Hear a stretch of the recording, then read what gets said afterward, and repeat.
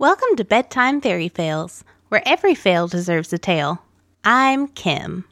This story was sent in by Michael W. in Utah. This is a story that has everything from skeletons to castles to anger management issues. I give you Monkeying Around.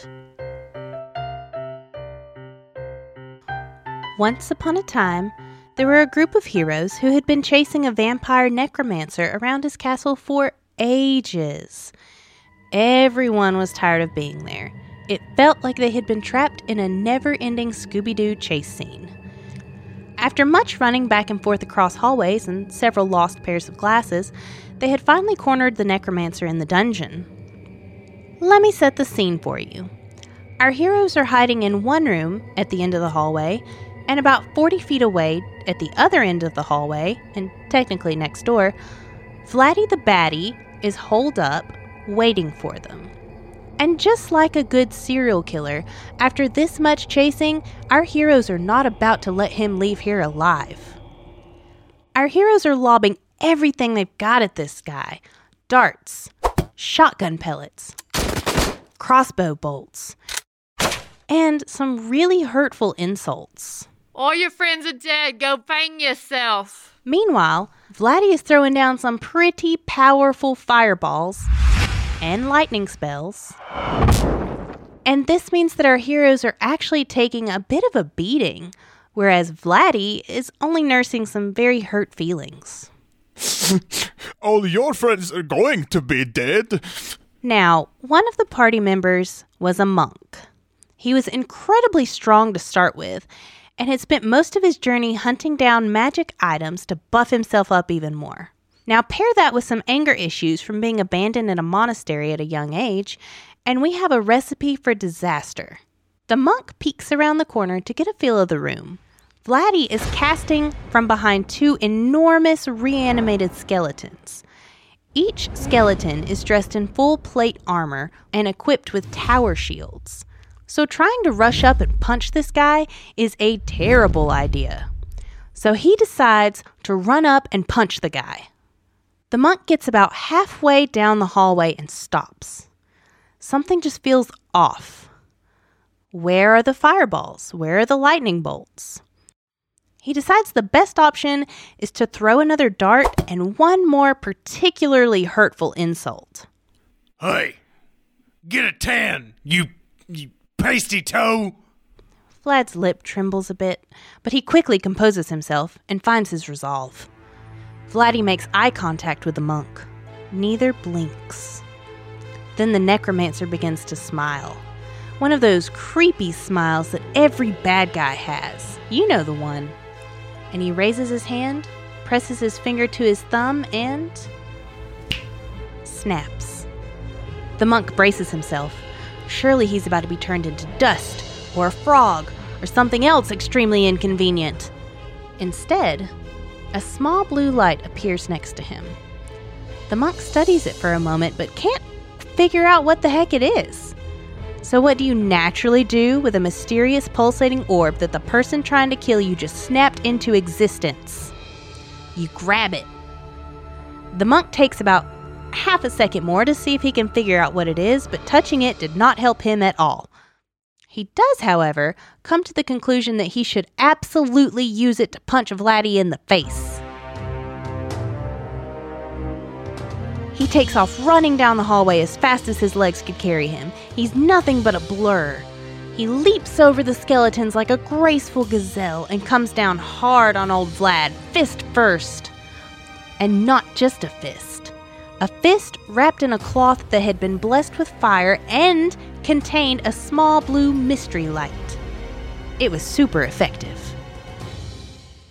So before I describe the carnage that follows, it's important that you know what this monk was holding in his hand. It was a delayed fireball.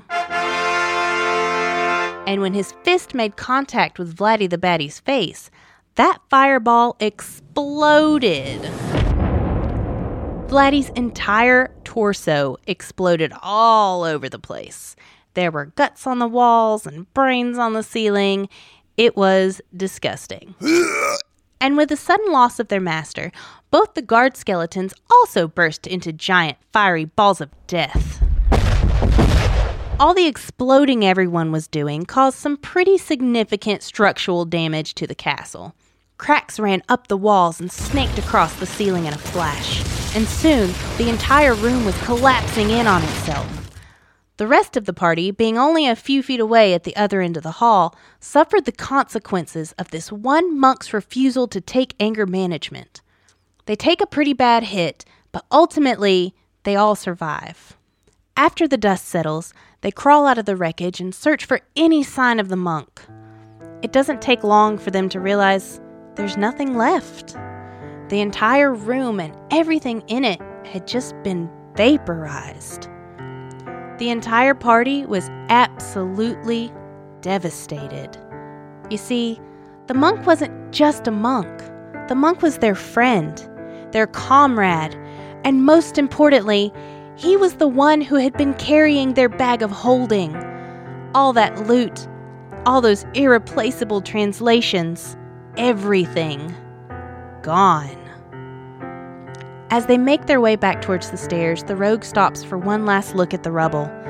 Just before she turns to leave, she whispers, "Dick move, man." The end. This story was sent in by Christian King. This is a tale about the power of friendship, and also about the power of Christian's barbarian strength. This is The Battle of the BFFs.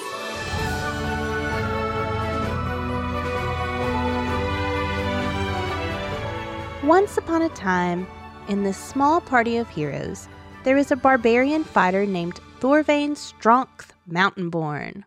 Strength was a giant, hairy beast of a man with an undercut, a beard, and enough glistening chest hair to make Gaston himself jealous.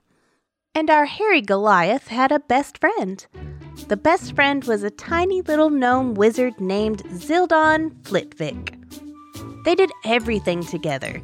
They fought monsters together, they went to parties together, they slept together at their separate campsites.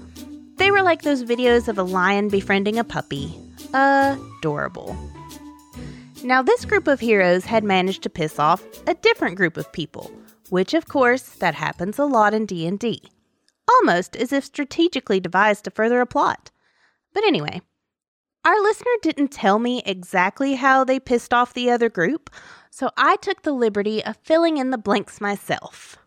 You see, this other group of people also had a barbarian and gnome wizard pair of best friends, and they decided that our heroes were just a bunch of phonies. They were challenged to a best friend off, which ended up being kind of like an episode of the Newlyweds Game.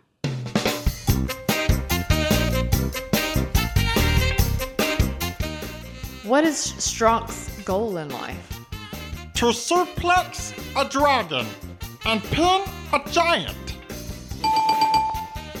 Competing gnome. Same question. Probably world domination? We're sorry. The correct answer was to star in a Broadway show. Our hero best friends win, obviously.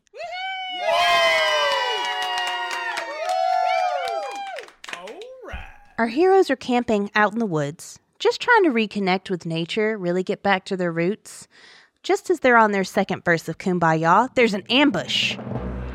The opposing best friend group has come to exact revenge and reclaim their rightful title as BFFLs, or Biffles. The party jumps up from their seats around the fire. There's arrows flying, people charging and yelling. It's chaos. Then Strength turns to look at Zildon. It was as if it was all happening in slow motion. He watched as the barbarian of the opposing group swung his weapon towards his biffle. It hit him square in the ribs. Strength saw red. He also heard some dubstep playing in his head, which, if you ask me, sounds like a serious indication he should see a specialist. But you know, cue the music. Zildon, using the quick thinking that won him the Biffle title, casts Autoluke's Resilient Sphere. It completely encapsulates the barbarian in what is essentially a giant, impenetrable hamster ball that's also weightless. Strongth takes a second to power up Super Saiyan style, only much quicker, and takes off towards the boss. All the while, an emotional montage plays in his head. He remembers skipping through fields with Zildon on his shoulders, murdering hordes of orcs together. How his best friend would have comforted him if he had been a person that cries. But he totally isn't, except that one time. Strongth approaches the barbarian, preparing to swing his maul, and swing he does. Like Babe Ruth at the World Series, he swings his giant hammer with the force of Thor wielding Mjolnir. It connects with this magical hamster ball, and remember, this sphere is completely weightless. So what happens when an unstoppable force meets a very, very movable object? That sphere launched into the air at an unbelievable speed. The sound of the hit echoed through the forest. Everyone stopped.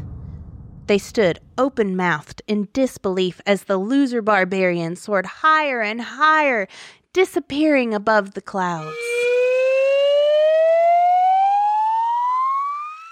And that is how Strongth sent the first man into outer space. Zildon made a full recovery, and he and Strongth were never challenged for the title of Biffle ever again. And they lived happily ever after. The end.